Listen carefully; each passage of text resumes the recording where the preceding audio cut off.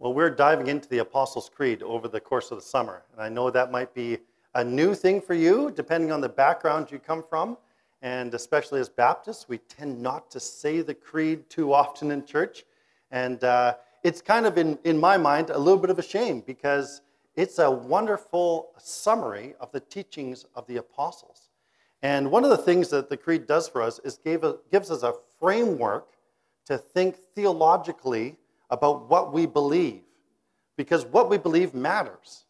What we believe matters in informing our actions and our thoughts about the world. And so we thought we'd spend some time coming to these core beliefs that we find in the Apostles' Creed. I think you've seen probably the concentric circles when you talk about conflict resolution or management. And when we think about that in the church, we can think about our belief system the same way. Right at the core, there are a heart of beliefs and values that we hold to no matter what. And then beyond that, there's a circle that we might call convictions. And some of those convictions are the things that make us unique or give us a special voice. So, Presbyterians have a few different convictions from Baptists, and so do Anglicans. But we talk about, and maybe we even debate about those convictions. And then another circle might be questions.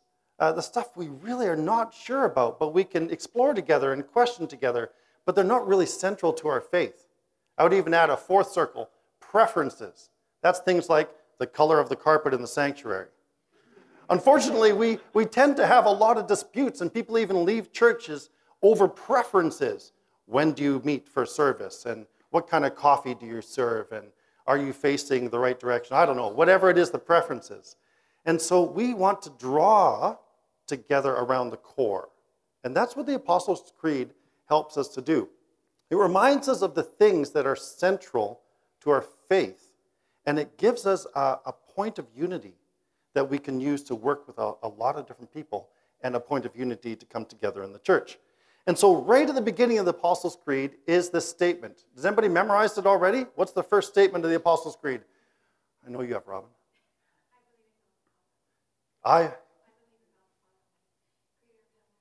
Yes. I believe in God the Father Almighty, creator of heaven and earth. Just a fundamental start to our faith. The Bible tells us that anybody who wants to come to God must first what? Believe that he exists and that he rewards those who diligently seek him. So that's the starting point. Today we're going to go on to the next statement, which is really simple. It just says, and in Jesus Christ, his only Son, our Lord. An equally important core statement. And this is going to be a direct echo of the passage that I'm about to read to us today. And so I want to really make this clear. Even though we're looking at the Apostles' Creed is not the authority that we lean on. The authority is the Bible. The Apostles' Creed just echoes that for us and helps us to think through it. And so this statement, and in Jesus Christ, his only Son, our Lord, is found very clearly in the passage that we're going to read. So if you have Bibles at home or here, or it's going to be on the screen, Matthew chapter 16, and we're going to start reading at verse 13. When Jesus came to the region of Caesarea Philippi, he asked his disciples, who do people say the Son of Man is? That phrase, Son of Man, is kind of like saying me, myself, and I. It's a self-designation. He's talking about himself. Who do people say the Son of Man is? They replied, some say John the Baptist. Others say Elijah. Still others, Jeremiah or one of the prophets. But what about you? He asked. Who do you say I am? Simon Peter answered, you are the Christ, the Son of the living God. Jesus replied, blessed are you, Simon, son of Jonah, for this was not revealed to you by man, but by my Father in heaven. And I tell you that you are Peter, and on this rock I will build my church, and the gates of Hades will not overcome it. I will give you the keys of the kingdom of heaven. Whatever you bind on earth will be bound in heaven. Whatever you loose on earth will be loosed in heaven. Then he warned his disciples not to tell anyone that he was the Messiah. Do you ever find that weird? Do you see Jesus does that? He heals people and then he says, but don't tell anybody. Or he gets this great revelation and people say, you're the one, you're the Messiah. yes, I am, but don't tell anybody. It's sometimes called the messianic secret. And I think Jesus does it because his time had not yet come. So he didn't want people rising up and declaring who he was before he had a chance to go to the cross and declare that through the resurrection. So maybe that's just part of what the passage is doing for us. So a real key to this passage is the place where it happens. Did anybody catch the name of the place? Caesarea Philippi. I don't know if anybody's had tours of the Holy Land, especially North Israel, or have gone, but this is a fascinating place. And the location of this story is absolutely essential, really, to understand what Jesus is doing, to understand the importance of the question that he asked, and also the power of the answer that Peter gives. Jesus and his disciples are at Caesarea Philippi. Sometimes it's called Panias or Banias, even to this day. And really, they should not be there. That's part of the thing that would be a shock, that they were hanging out at Caesarea Philippi. It would be like finding Mother Teresa in Vegas. It just doesn't fit. Jesus and his disciples, no self-respecting Jewish person should be at Caesarea Philippi. This was not a good place for them to be, and there's a reason for that.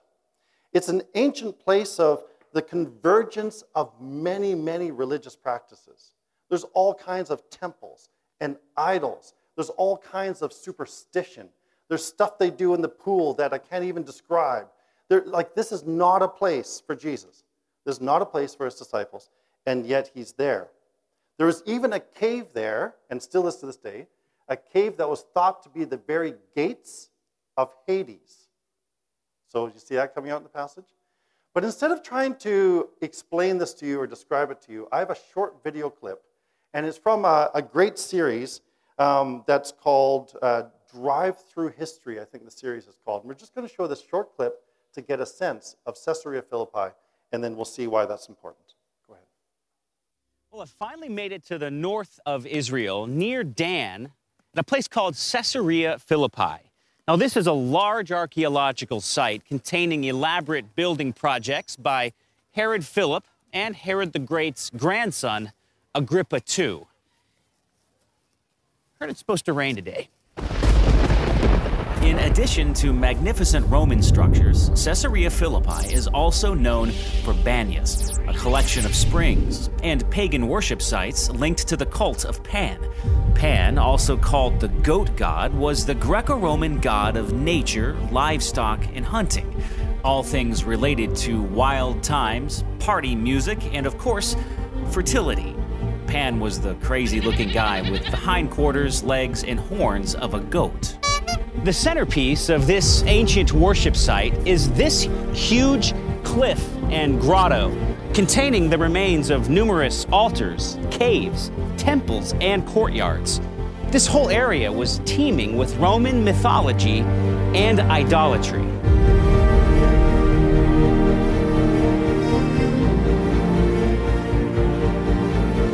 It was right here where Jesus, nearing the end of his ministry, asked his disciples one profound question: who do you say that I am?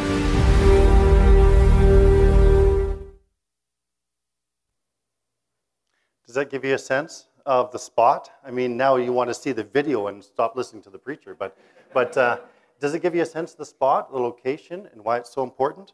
I mean, there's these ancient Syrian gods that were worshipped there. That's where all the temples come from. And it's associated with the Greek god Pan, so-called god Pan. And Pan, as you saw in there, is kind of a weird-looking figure.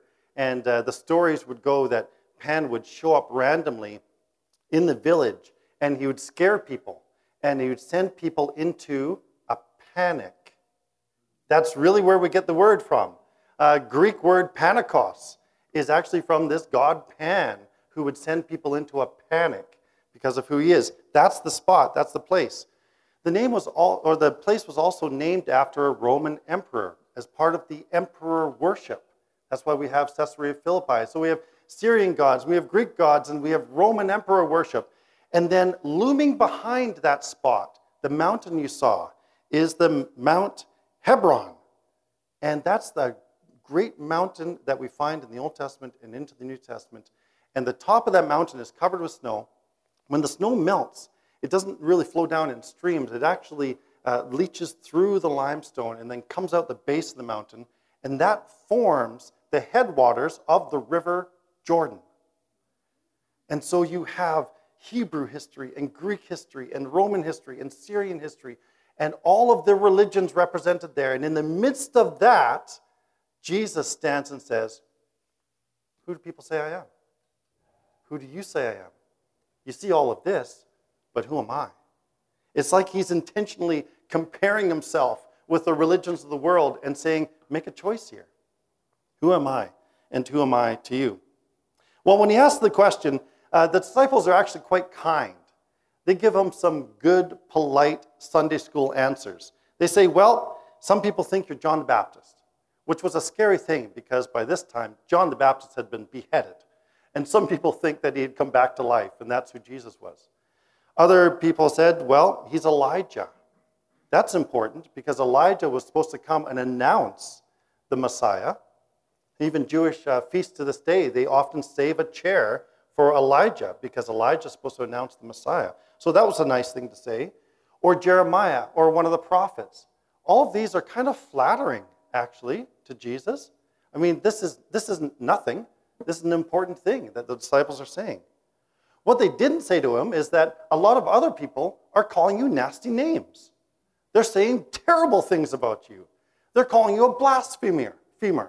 They're calling you a drunkard. They're calling you a servant of Beelzebub. And worst of all, they're calling you a friend of sinners.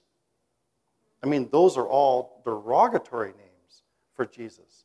And so people had an opinion about Jesus. I think they still do today. And lots of different opinions about Jesus. So then Jesus turns to his disciples. He says, never mind everybody else. What about you? Who do you say I am? And Peter, you got to love Peter, right? He jumps right into it. But this time, he's right on point. So many times in the past, he drowns and he does all kinds of crazy things. This time he says this, you are the Messiah, the Son of the living God. He gets it right. He gets it absolutely right. He nails it. And Jesus turns to him and says, you're Peter, but on this rock I will build my church. And I know Jesus was playing with Peter's name a bit because the name Peter means rock. And maybe Jesus was playing with the backdrop of the massive rock of the mountain behind him. But I think Jesus was intending to refer to this statement of Peter, that you are the Christ, the Son of the living God. That is the rock, that is the foundation upon which God builds his church, is that very statement. And that's why it's in the Apostles' Creed. We believe in Jesus, the Son of God. So I want to read to you from William Barclay. He says this, and this is just to wrap up this scene for us in our mind and see the importance of it. He says, here indeed is a dramatic picture. Here is a homeless, penniless Galilean carpenter with 12 very ordinary men around him. He stands in an area littered with the temples of the Syrian gods, in a place where the ancient Greek gods looked down, in a place where the history of Israel crowded in upon the minds of men, where there was the white marbled splendor of the home of Caesar.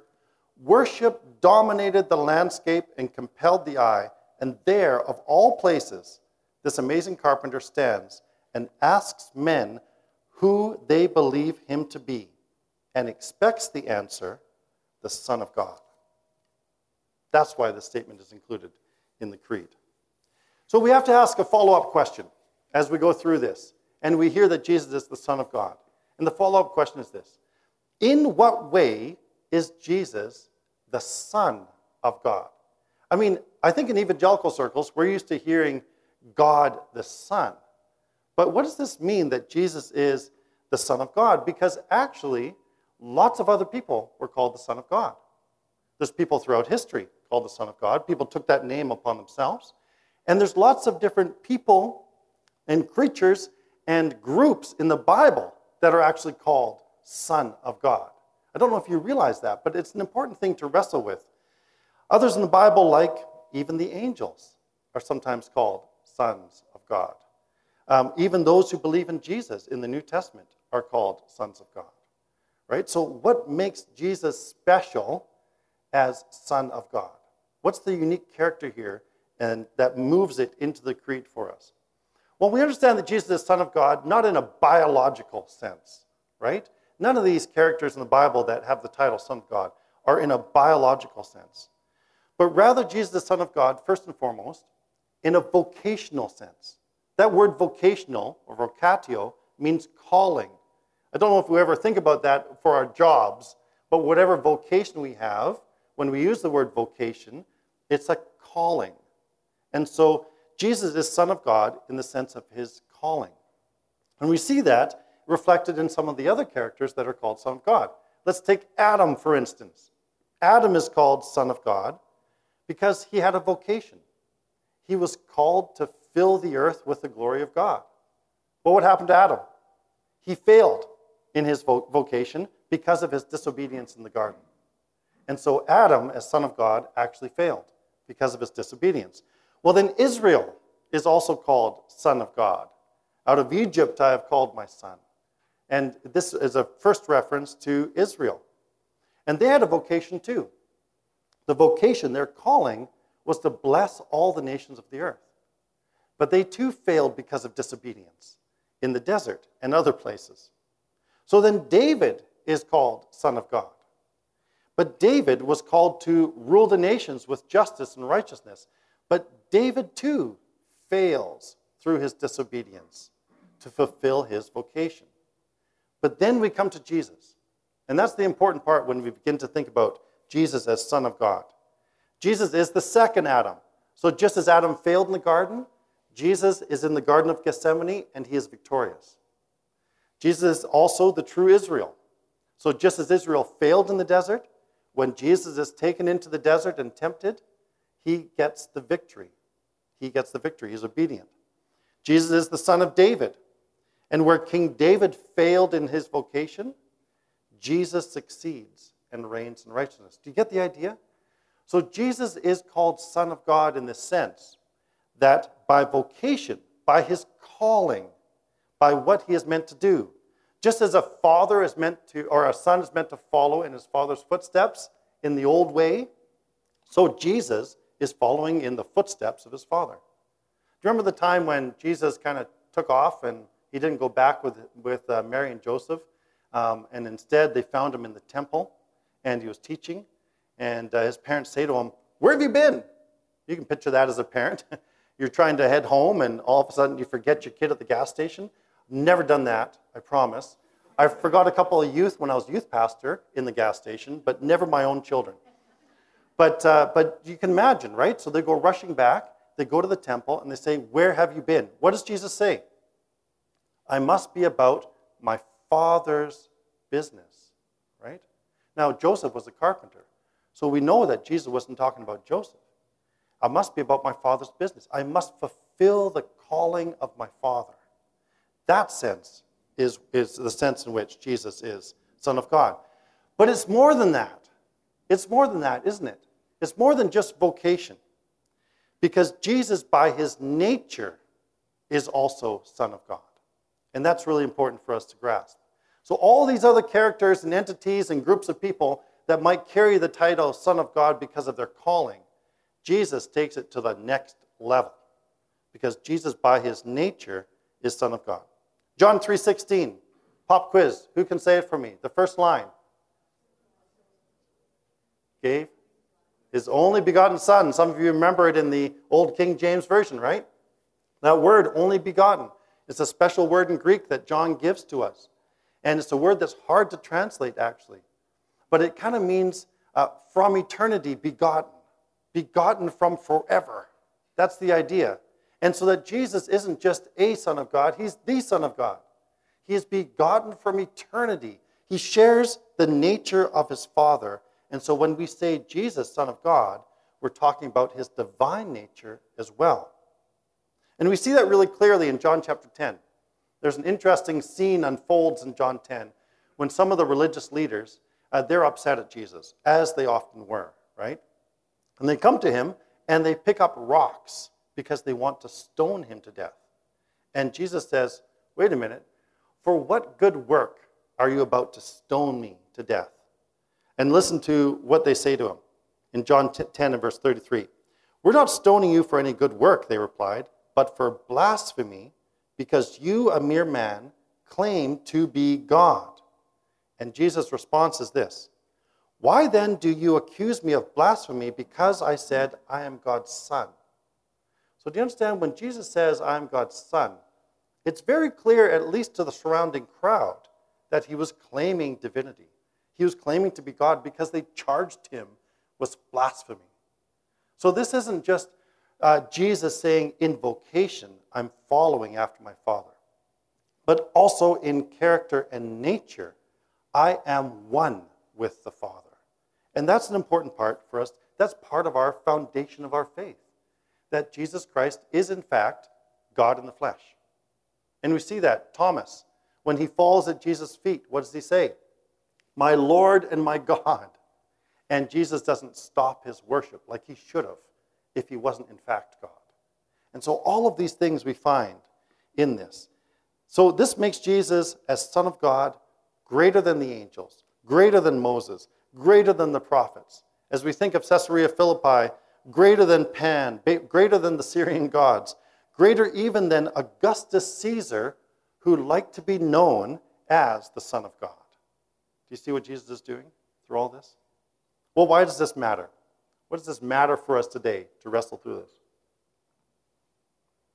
Well, in Hebrews chapter 5, we find out why it matters, and it's at least two things. Let me read to you Hebrews chapter 5 and verse 4 in the Message.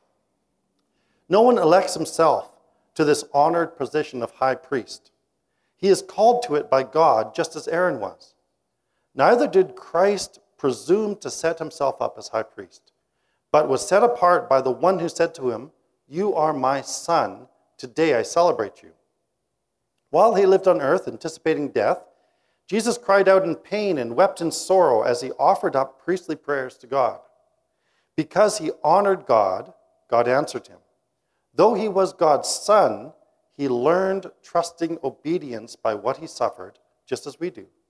Then, having arrived at the full stature of his maturity, and having been announced by God as high priest, he became the source of eternal salvation to all who believingly obey him. What is all that saying? Two things.